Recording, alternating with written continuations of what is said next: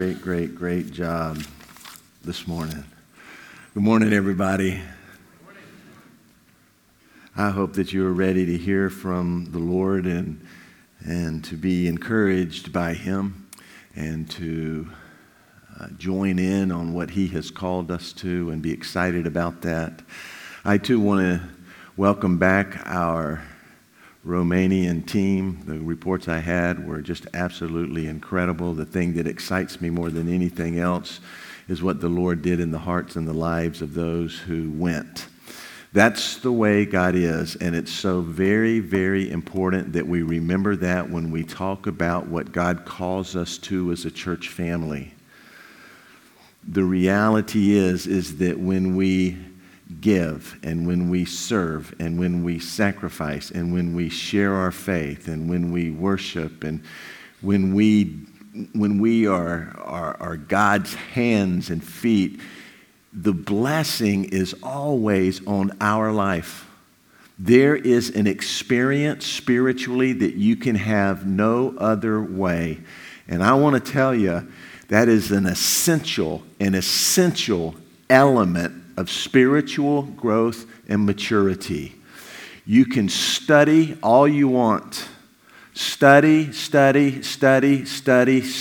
and not grow spiritually. But you can't serve other people. You can't share your faith. You can't sacrifice involving yourself in other people's lives and helping and serving them without growing spiritually. You can't do it when you do it in the name of the Lord Jesus Christ. And it's an important part of what we must remember. This morning we are going to talk about where we feel like, where we know, where we have a great confidence that God is leading our church and how He wants to use us. I have little doubt that there are those in the auditorium this morning who are visiting with us. I want to tell you how very, very pleased I am that you're here. Thank you for choosing to worship with us here at Avalon Church on this day. If you're from this community and you're visiting with us and you're prayerfully considering where God would have you and your family worship, this is a great day for you to be at Avalon Church.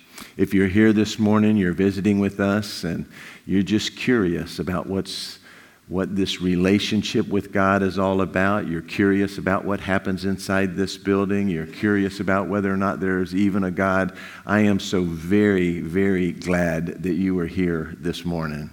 And I would tell you in a very, very brief way how much God loves you and how desperately He desires to have a relationship with you, that He would pay the highest cost in order for you and Him to be restored into a relationship that is very real and very interactive and very intimate, that He would give His own life for that. And I'm praying for you this morning as we meet together, that you might see Jesus, that you might sense His drawing in your life, and that you might respond to His calling on your life. There is nothing in the world I would rather talk with you about than that. And so I hope that you'll come and tap me on the shoulder and tell me that would be your experience today. I want to tell our church family with every fiber of being in my body, I know that the best days for this church are ahead. As long as our church walks in faith, as long as our church has a total dependence on God, as long as our church follows His leading and guiding and direction, the best days of this church are ahead of us. And I'm excited about that. In our series on the heart of the matter, we are still talking about transformation. We are still talking about spiritual growth. We're still talking about the way that God wants to do a work in our lives, to change us, to mold us into His image, to be like Him, and to grow us spiritually, and to grow us in our hunger and our thirst for Him, to serve Him and to know Him better. That is still what this is about when we talk about vision and when we talk about the direction of our church. It's important that we understand the very foundation of vision for our church. Many of you who are familiar with the Bible, maybe you've been in church for a long time and know that I was going to speak on vision, might have already assumed or presumed that I would use a verse out of Proverbs, the 29th chapter and the 18th verse, where the King James Version says, without vision, where there is no vision, the people perish. It's a familiar verse, and maybe you've heard it many, many times before. But I want to read you that verse from the English Standard Version, Proverbs 29:18, where there is no prophetic vision, the people cast off restraint, is a better translation from the Hebrew than what the King James is. The King James translation is correct. It's just confusing the understanding of the true meaning of this verse. This is a better translation, where there is no prophetic vision. The people cast off restraint. I wrote down some of the way the other translations write it. Where there is no revelation, the NIV says, the people cast off restraint. The NLT, when people do not accept divine guidance, they run wild. Here's another. Without guidance from God's law and order, without guidance from God, law and order disappear. The New King James says, where there is no revelation, the people cast off restraint. Another says, without revelation, people run wild. Another says, where there is no redemptive revelation from God, people perish. It's important to understand that this is not talking about some man-made vision, some creative group that gets together and tries to figure out what's the best thing for our church to do. It's important to understand, and this is our foundation, what does God want us to do? God has no intent to keep His direction for this church a secret. He wants to give us clarity in what He has called us to. And how does He do that?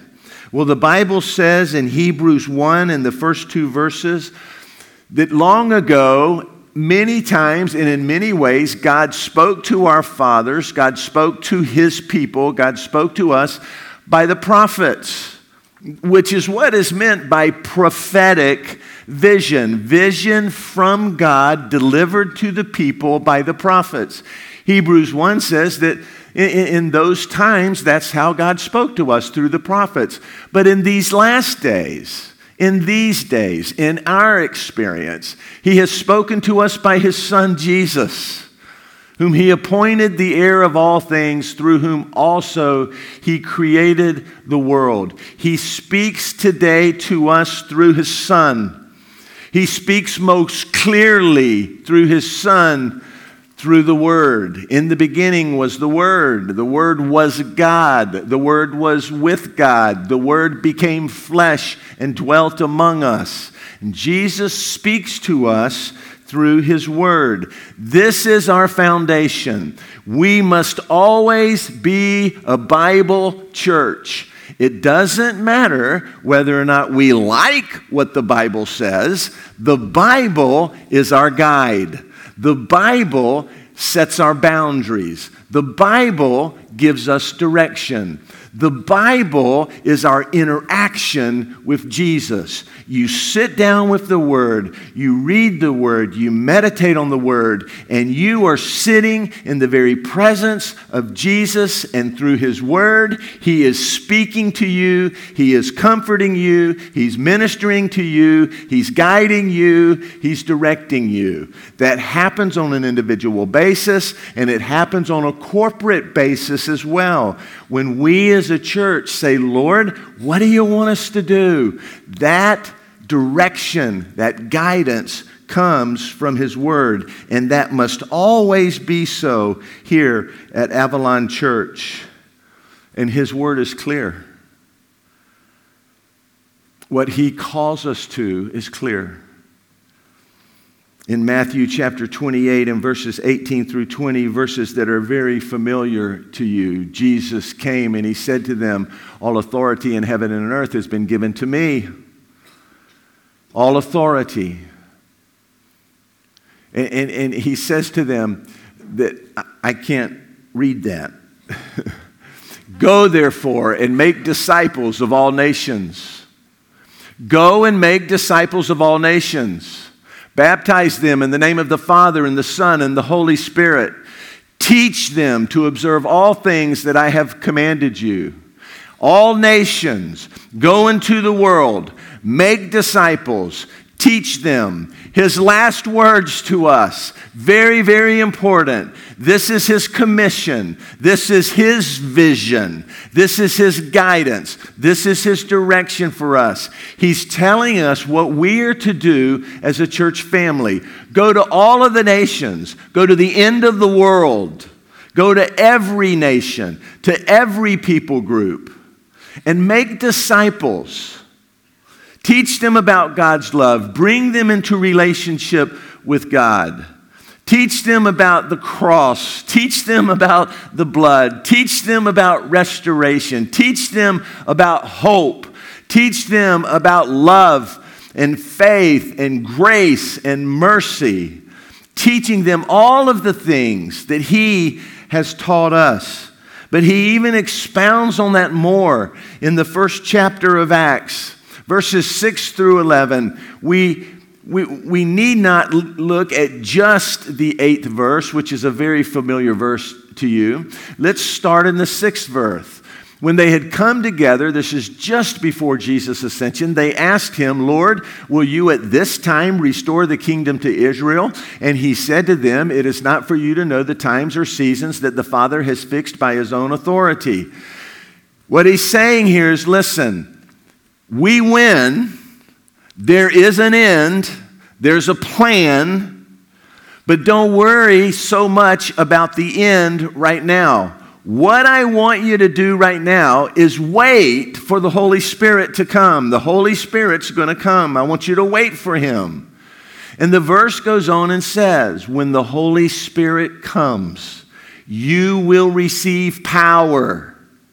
And you will be my witnesses in Jerusalem, in all of Judea, in Samaria, and in the uttermost parts of the world. You will witness of me. What does a witness do? He sits on a stand and he tells his story. This is what I saw. This is where I was. This is what happened to me. This is how I was changed. That's what we're to do. That's the last words He said to us before He ascended into heaven. Is there any doubt that it's got to be a priority of this church and should be every church that we are constantly making disciples, teaching them what Jesus taught us, that we are going into our community, into our own world, but yet we're going out to the uttermost parts of the world. And we're being witnesses of Jesus Christ. We're a witness just like that blind man was a witness in the New Testament when he was brought before the Pharisees and they asked him about his encounter with Jesus and who is this Jesus and what do you think about him? And he was a witness when he said, I don't know anything except this. Once I was blind, now I can see. That's the way we're to be a witness. This is Jesus. This is what Jesus has done for me in my life. And so the marching orders are clear. So how do we take the marching orders that are so very, very clear in Scripture, what we must be about, what we cannot be passive about? We can't wait for people to walk in the door. We got to go. We got to share. We got to make disciples. We got to be a witness. So how do we take that and we mold it into what God would want us as a church to do specifically? I want to spend 2 minutes on our structure here in church leadership. It's biblical. Where we get it from is from the Bible. There are examples in the Bible of God meeting with his leader and sharing a vision, if you will, with his leader and instructing that leader to take it to leaders of the church. And the leaders of the church having a sense of unanimity in what God has given them, then they go out and they share it with the people. Here's what we're going to do. Get ready to go. Joshua chapter 5 and 6 is a great example of this. Joshua meets with Jesus, a pre-incarnated Jesus. And Jesus says, look, here's the game plan. Here's exactly what I want you to do. So Joshua leaves Jesus and he goes to his generals, if you will, to his elders, if you will, to the leaders of the people, if you will, and he says, here's what God said. They are unanimous in their affirmation that this is God's plan for them, and then they go and they tell all of the people. We see the same thing in Acts chapter 15 when there was a dilemma in the church. The church was seeing a lot of Gentiles come to know Jesus as Savior. And the Jewish leaders of the Christian church were having some discussions and some arguments and some headbutting about what should the expectation be of these new Gentile believers. And so they all got together, the leaders of the church, the apostles of the church, the elders of the church, the leadership. And you can see this in Acts chapter 15 and verses 7 through 13. Peter gets up and he gives this speech and he gives an overview of the situation and the problem, and then there's some discussion. And then in verses 13 through 21, James, who was the brother of Jesus, who was the lead pastor of that Christian church in Jerusalem, offered a proposal, offered a solution. He said, here's what we ought to do. And then all of the leaders that were together made a unanimous decision that that's exactly what they were going to do. They believed it's what the Holy Spirit had revealed to them. That's what God wanted them to do. They made a unanimous decision. And the Bible says that Judas or Barsabbas and Silas delivered that decision in writing to the Gentile Christian churches. That's in verses 23 through 29. That's how they did it in the New Testament. It's how they did it in the Old Testament, and that's how we do it here. We are not a congregationally led church. I see that nowhere in Scripture. We are a pastor-led church, but foremost, we are an elder-run church. Elders in our church are a group of men that are godly men. They have demonstrated their relationship with the Lord. They are prayer warriors. They know how to pray. They know how to interact with God. They know the Word of God.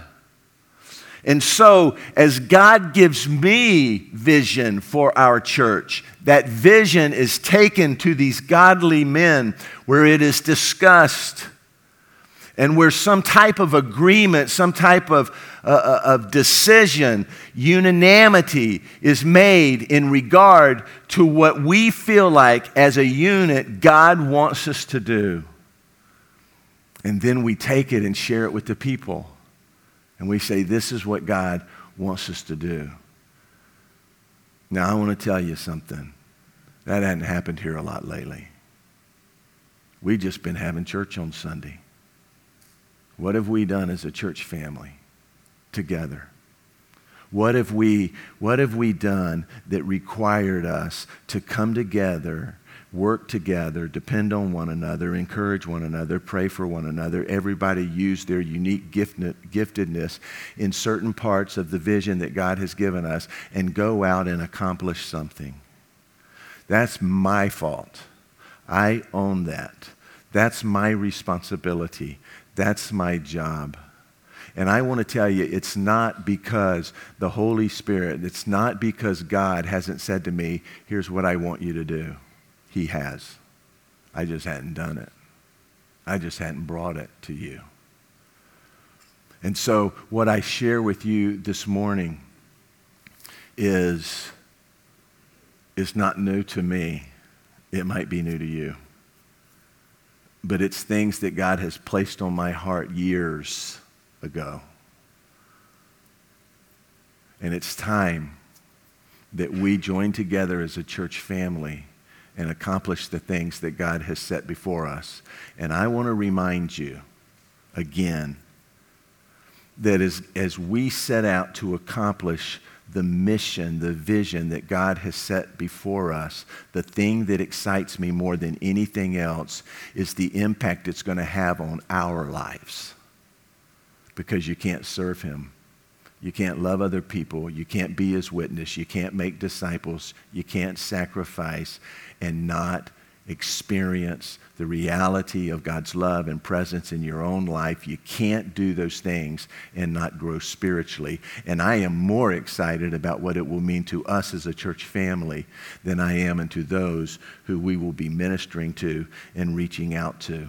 I asked Jonathan to put the picture of our elders up on the board because you need to know who these guys are. These are the guys that I meet with on a regular basis, and I love them, and they make me feel like they love me. We went bowling last Thursday night, and Rod Choi is standing there in the middle with that really kind of ugly shirt, holding the gift card that he won because he was the top bowler. But Joseph St. Hilaire and his wife Samara, Rodney Choi and his wife Christine, Randy Hepner and his wife Sherry. You can barely see Ryan there in the back. We probably should have put him up in the front. And his wife Nettie, and of course Rich Dunn and his wife Carmen are part of our leadership team here at Avalon Church. And you have a great leadership team here at Avalon Church. They are godly men who seek the Lord, and I am very, very grateful for them. These are the men who I share what I feel like the Lord has placed on my heart and what he would want us to do as a church family. Now let me share with you a vision, if I could. First, I want our church, I believe the Lord wants our church, I know the Lord wants our church to be a church that focuses on making disciples, being a witness to families. He wants us to be a church for families that reaches out to families, that ministers to families, that shares the gospel with families, that brings hope to families. Now, I want us to start thinking in terms of families instead of terms of neighbors, instead of terms of the community, instead of terms of my coworkers or my friends. We'll think about them as families that we want to reach, that we want to make disciples, that we want to be witnesses to. One of the things that is, I think, important in how God has positioned this church, where he has placed this church, I think it's important, and it's crystal clear to me that we accept this idea that the most effective way that we can reach families is reaching children. Reaching their children. It's the demographic of this community. And so while families is our focus, our strategy for reaching families is to reach out to children. Why? Why children? Well, first, because Jesus loves the little children, right? Second, our demographic demands that we have extraordinary ministry and great sacrifice in order to reach children. I want to show you some numbers, if I could. The school population numbers, Jonathan. These are real numbers. They're the latest numbers. I put the source so you could look it up yourself. This is the population of Avalon Elementary School, 937 students. They're right next door. Stone Lakes Elementary, what would you say? Quarter of a mile? Half a mile? Half a mile? Quarter of a mile? 870 students. Timber Lakes Elementary is the elementary school that's across the street from Timber Creek High School, 897 students. Camelot and Castle Creek are the two schools that are down Avalon Park Boulevard near the corner of Waterford Chase Boulevard. They have 1,615 and 1,814 students. I went ahead and did the math for you. That's 4,133 students that live within 5 minutes of this church. And that's just the public schools. That's 4,133 students. If you want to include 32828, we'll throw in Waterford Elementary, which has another 700 students, and Sunrise Elementary, which has another 484 students, for a total of 5,316 students. Now, look, a demographic survey that was done in this community about 7 years ago tells us this, and I don't know if you're able to read that or not. It tells us, in that top statistic there, that 65% of the people in 32828 are unchurched. 65%. Only 35% are actively involved in their church. And if you applied that number to the 5,000 children, you would see that we have over 3,000 children that live within 10 minutes of this church who are unchurched. I can stand at my office window in any given morning, Monday through Friday, and watch those 990 children get out of their cars and walk into Avalon Elementary School, and I stand there sometimes with tears rolling down my eyes, thinking to myself, how many of those children have ever heard the name of Jesus? Is Jesus mentioned in their home? Do they know about the hope that Jesus gives, the mercy and the grace and the forgiveness and the relationship that he offers? And it is a great, great burden to me.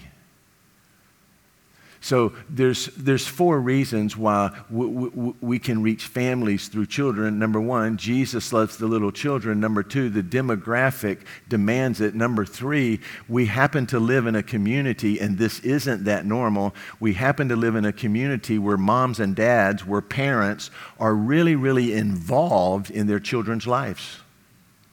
I mean, they go to PTA meetings. Who does that?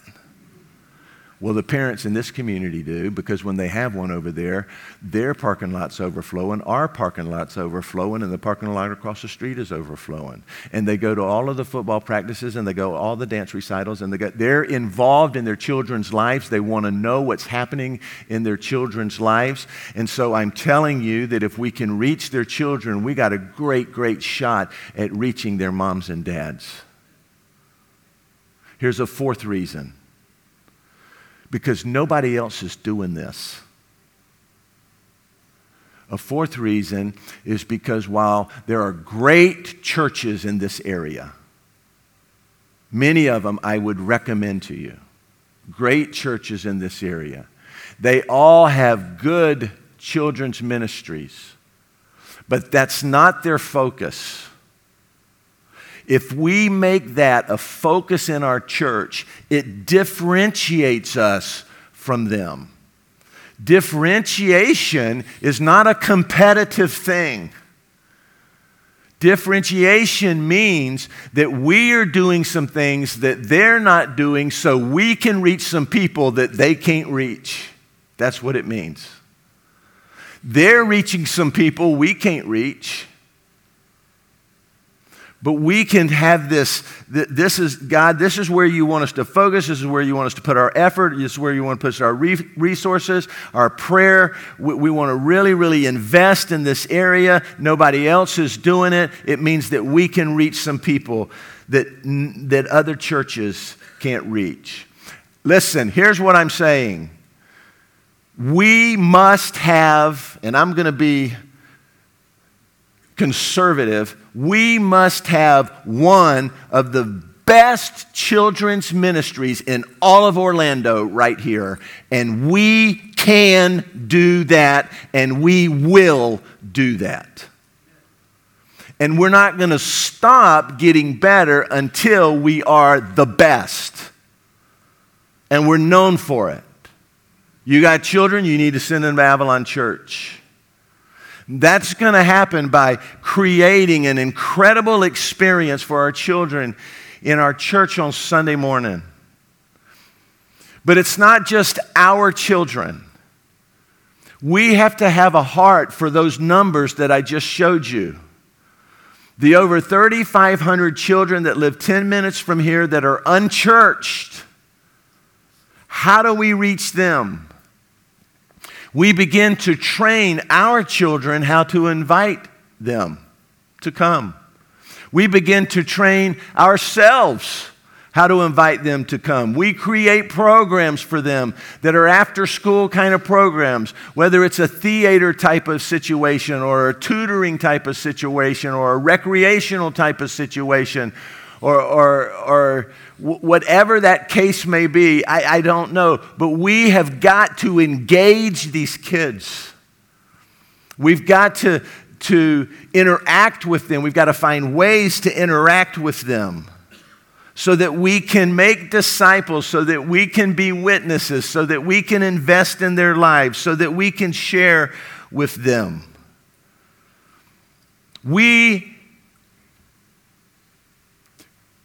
If we're going to be the best, we got to have more facility.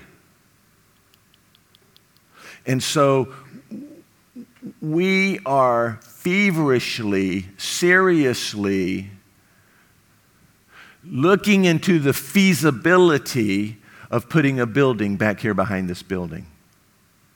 And though it would be a multi-purpose building, it's driven by our desire to reach children for Christ so that we can reach their mom and dads, so that we can reach their families. And what we could do, you know, we are talking with candidates for our children's director, children's minister. And I'm telling them about these grandiose visions. And then I'm saying, now, you need to understand you got 4 classrooms. That's it. That's all you got. Or you can convert those to 2 big classrooms if you want. And that's it. That's all you got. And so we're looking into moving forward with that. You'll hear a lot more about that as we learn about the possibility, the feasibility. But I think that it's a very, very important ingredient in our strategy for winning our community through Christ, through focusing on families and reaching families by reaching their children.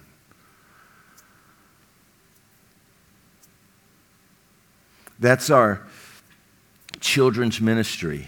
I want to show you another page of the demographic survey, if I could. In this demographic survey, this might surprise you. This is a survey done of 32828, that's all, 32828. And they asked people this question, what is the program that you want most out of your local church? And here's what the majority said. We want recreational programs. Above spiritual development, above traditional programs. What they wanted was recreation. It's the next to the last item right there. Above spiritual development, personal development, community, social services, what they wanted was recreation. Well, you know what? If that's how we can reach them, then that's how we ought to reach them. If that's what they want, then that's what we ought to do. If that's what it takes. And I think when I say that this building that we so desperately need and want to have can aid us in having recreational programs for moms and dads during the week and in the evenings. And so pray about that with me as we research and ponder and pray about whether or not that's something that we can do together as a church family. Look, I won't spend time this morning talking about teens and singles and seniors and the ministries of our church and how we want to make disciples there and be witnesses there and grow there. I can tell you that leadership plays such an important role in that. When God raises up someone who says, I want to lead a singles ministry, we'll get behind that. I think we need a singles ministry. We have a lot of singles in our church. And I think the same thing with our seniors ministry. When God raises up a leader and they say, I want to invest in this, I want to be a part of this. I want to talk to you about Mexico. Acts 1:8 says, you will be my witnesses in Jerusalem and in all of Judea and in Samaria, and all of those places are in kind of the same vicinity. And there are different cultures within that vicinity. There are different experiences within that vicinity, but they're all in the same vicinity. And Jesus goes on and says, and to the uttermost parts of the world, to all of the world, go and be my witnesses. We can't go to all of the world, but we can do our part. And after a year of investigating opportunities around the world, we looked at Haiti, we looked at Uganda, we looked at Colombia, and we looked at Mexico, and it was an overwhelming, unanimous decision that we can have incredible ministry in Mexico. Y'all know that I just returned from a trip to Mexico, and I came back so very, very excited. I want to show you a video. It's just a 1-minute video of when I was in Mexico and what I saw there. Jonathan, if you could show that for us. This is the community of Palomino. It's in Aguascalientes, Mexico. It's a community of about 50,000 people in a 2-mile radius. I've spent some time with the families. I've spent some time with the children. This is a tough place to grow up. But I was shocked to learn there's no church here at all. If there's no church here, who's going to tell them about Jesus? I believe God has brought us here on purpose. No accidents with God. He has given us an opportunity. I believe we can plant a church here very quickly. I'm asking you to pray about what God would have you to do to be a part of this incredible opportunity He's given us. Palomino, they need Jesus too. Aguascalientes is known as a state in the country of Mexico. It has a population of about 1.2 million people. The community of Palomino is you can think of it as a suburb of Aguascalientes, much like you would think of Avalon Park being a suburb or community of Orlando. In Palomino, in a 2-mile radius, there are 50,000 people. And folks, listen, I'm telling you the truth when I tell you they don't have a church there. They don't have a church there. I think I'm not well-traveled, but I don't believe I've ever been to a place of a community that size that did not have some kind of church. When you go to Mexico, you think, wow, it's probably really, really heavy Catholic. There was no Catholic church there.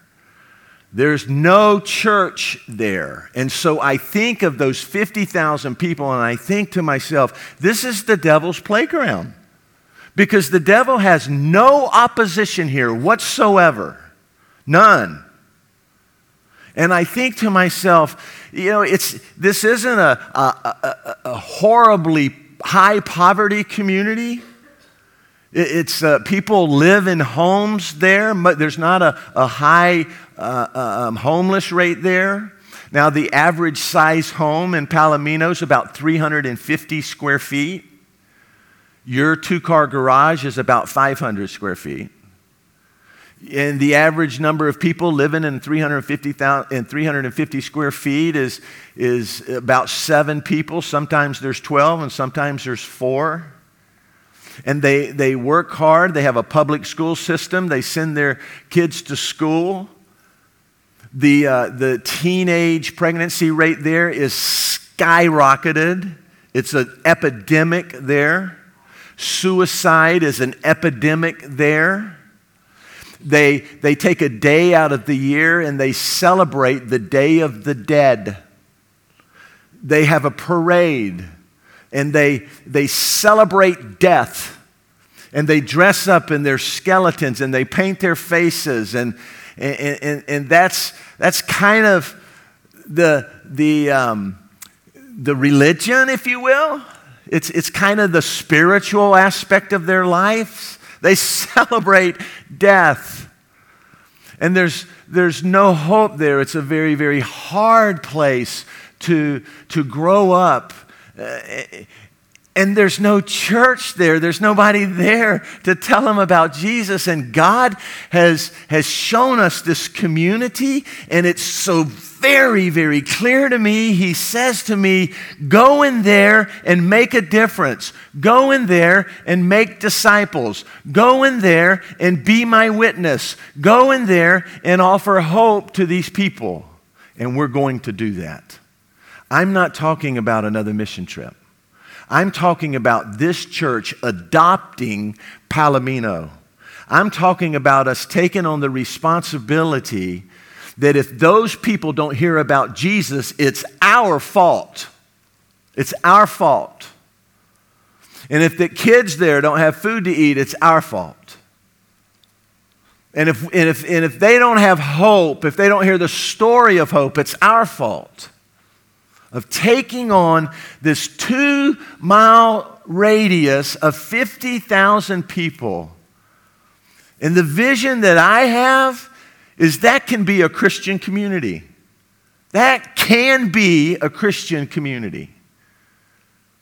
And I think about this church, and we got to all be a part of it. We got to all do this together, and everybody's going to have different roles and how we're going to reach these people for Christ. And I begin to think about what it's going to mean for us. The spiritual growth that we can experience because we are investing in this people group and seeing people get saved and experiencing the reality of God and His power and how He uses us and how He works through us. We're almost out of time. We really are out of time. But let me run through these 4 phases with you, if I could. The first thing that we're going to do is that we are going to partner with an organization called Children's Cup. It's a very similar organization, somewhat smaller than Compassion International, where they go into a community, they identify children, and they find sponsors for those children so those children can have an education and medical care and food. And we're going to partner with them, and we're going to give people in our church an opportunity to sponsor one of the children, one of the 8,000 children in Palomino.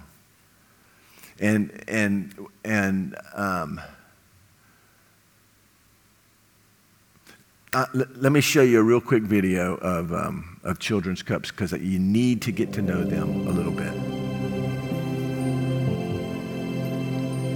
When a person travels to the communities of the hardest places in the world and observes the daily struggles people experience, it is easy to quickly become overwhelmed by the needs. Looking into the faces of the children, you see that some of them have obviously begun to believe what their society says of them, that they are throwaways, worthless, with no hope.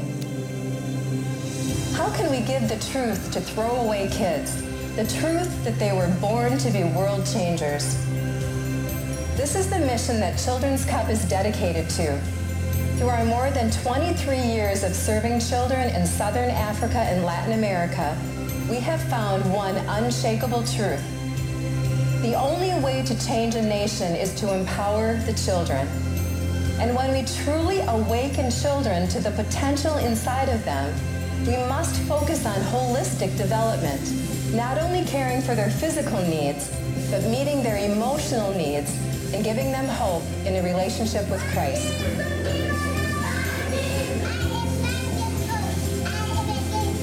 We start by connecting with a local church in Africa or Latin America that has a heart to reach the children of their community. As the relationship grows, we equip the church to create a care point, a community center that becomes a beacon of hope in a dark place. The process of building trust in a community begins by providing food and clean water. The local church gathers volunteers to cook hot meals with the fortified nutrients that these growing world changers need.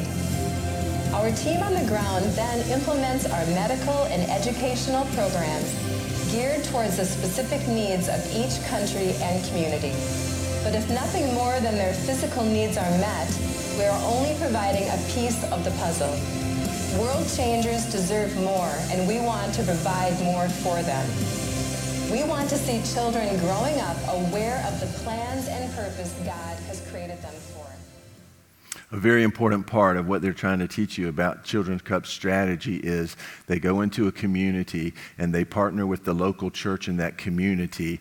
They provide some of the humanitarian needs in that community, and the church provides human resource to help with that and the spiritual needs, meeting the spiritual needs of that community. The problem with that strategy in Palomino is there's no local church there. And I believe God's called us to that. And so the first thing that we're going to do, the first phase of this strategy, is we're going to sponsor some children in Palomino. And we're going to start that, we're going to launch that on Easter Sunday. Now, you might think to yourself, why in the world would you do such a thing on Easter Sunday? Let me tell you exactly why we decided to do it that way.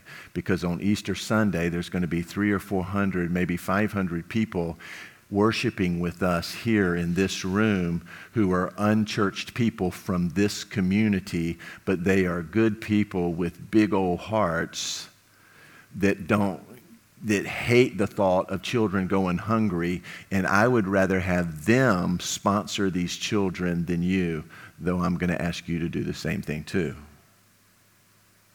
Because if we can get them to sponsor these children, then we got their name and we got their address, and we can begin pouring into their lives. And once a quarter, we can have a celebration service in our auditorium where we talk about what God's doing in Palomino, Mexico, and we can invite them to come. And every time they come, they're going to hear the gospel of Jesus Christ. And every time they come, we're going to begin developing relationships with them. Why? Because we want to be about reaching families. So that's why we're going to do that on Easter, and then you'll be hearing more about that. Phase 2 is a trip October 10th through the 16th. We're calling it Hope Rising. The Hope Rises, the initiative in Mexico is going to be called Hope Rises. The trip in October is going to be an evangelistic trip. We're still working on the details. What's the best way to do that? Had an incredible time with Jerry Sharpless over lunch talking about some of the challenges there.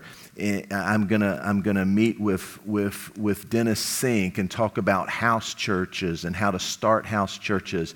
I'm gonna meet with Jerry's going to introduce me to Steve and Terry Morgan, who are the Mexico directors for Cru in strategies and the uniqueness of Mexico and how do you reach Mexican people. There are all kind of different ideas. I'm telling you right now that if we wanted to, we could go in there. There's this large soccer field. It's about 2 acres. We could put a big tent on it, on that soccer field. We can invite 2,000 or 3,000 people to come. We can find a dynamic speaker, and we could see 300 or 400 people get saved that night. There's no question in my mind about that, but is that the best way to do it? I'm not sure. Maybe going door to door is the best way to do it. Maybe setting up little places around the community and showing the Jesus film is the best way to do it. But I know this, we can't see people get saved there and then leave. And so the third phase has to do with discipleship, and discipleship's going to have to do with partnering with other organizations. There is a church that's about 45 minutes from Palomino, and it's a strong church.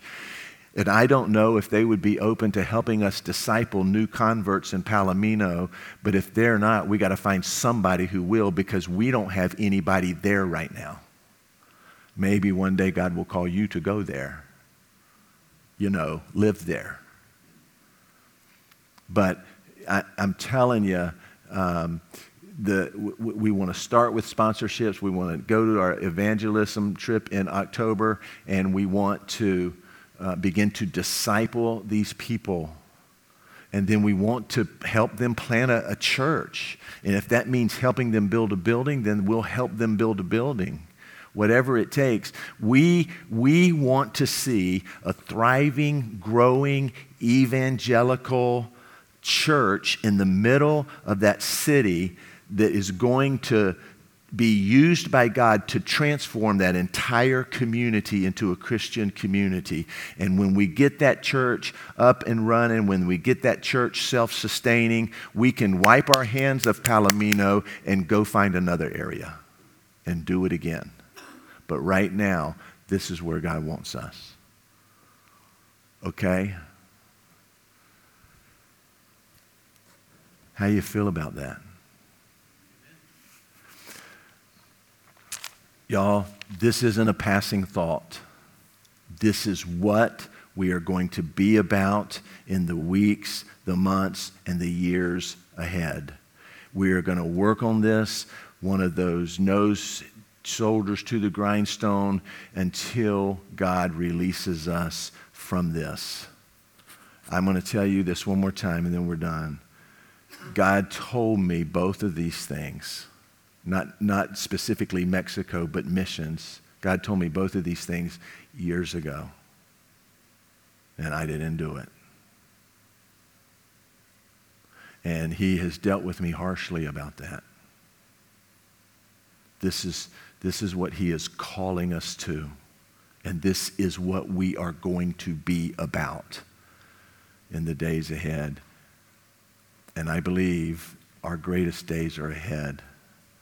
And I believe that you're going to see an incredible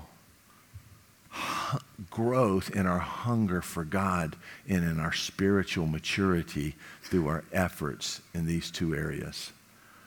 I'll tell you real quick, our search for a children's director is going real well. It's going slower than I want it to go. We've narrowed it down to 3 candidates. One's from Mississippi, one's from Pennsylvania, and one's from right here in Orlando. We're going to be interviewing those in the next 2 or 3 weeks.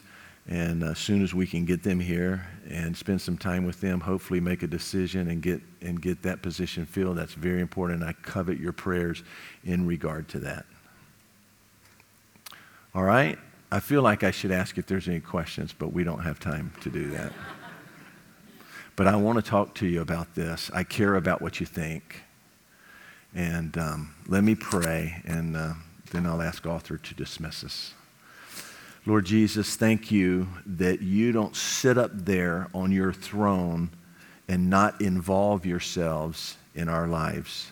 Thank you that you give us clarity in what you call us to. Thank you that in your providence and your sovereignty, you open doors. And yes, Lord, you close doors. Thank you that you have given us clarity in what you would have us to do as a church. Thank you, Lord, that your plan is that you bless people so that they will be a blessing. And Lord, help us to be faithful to that calling.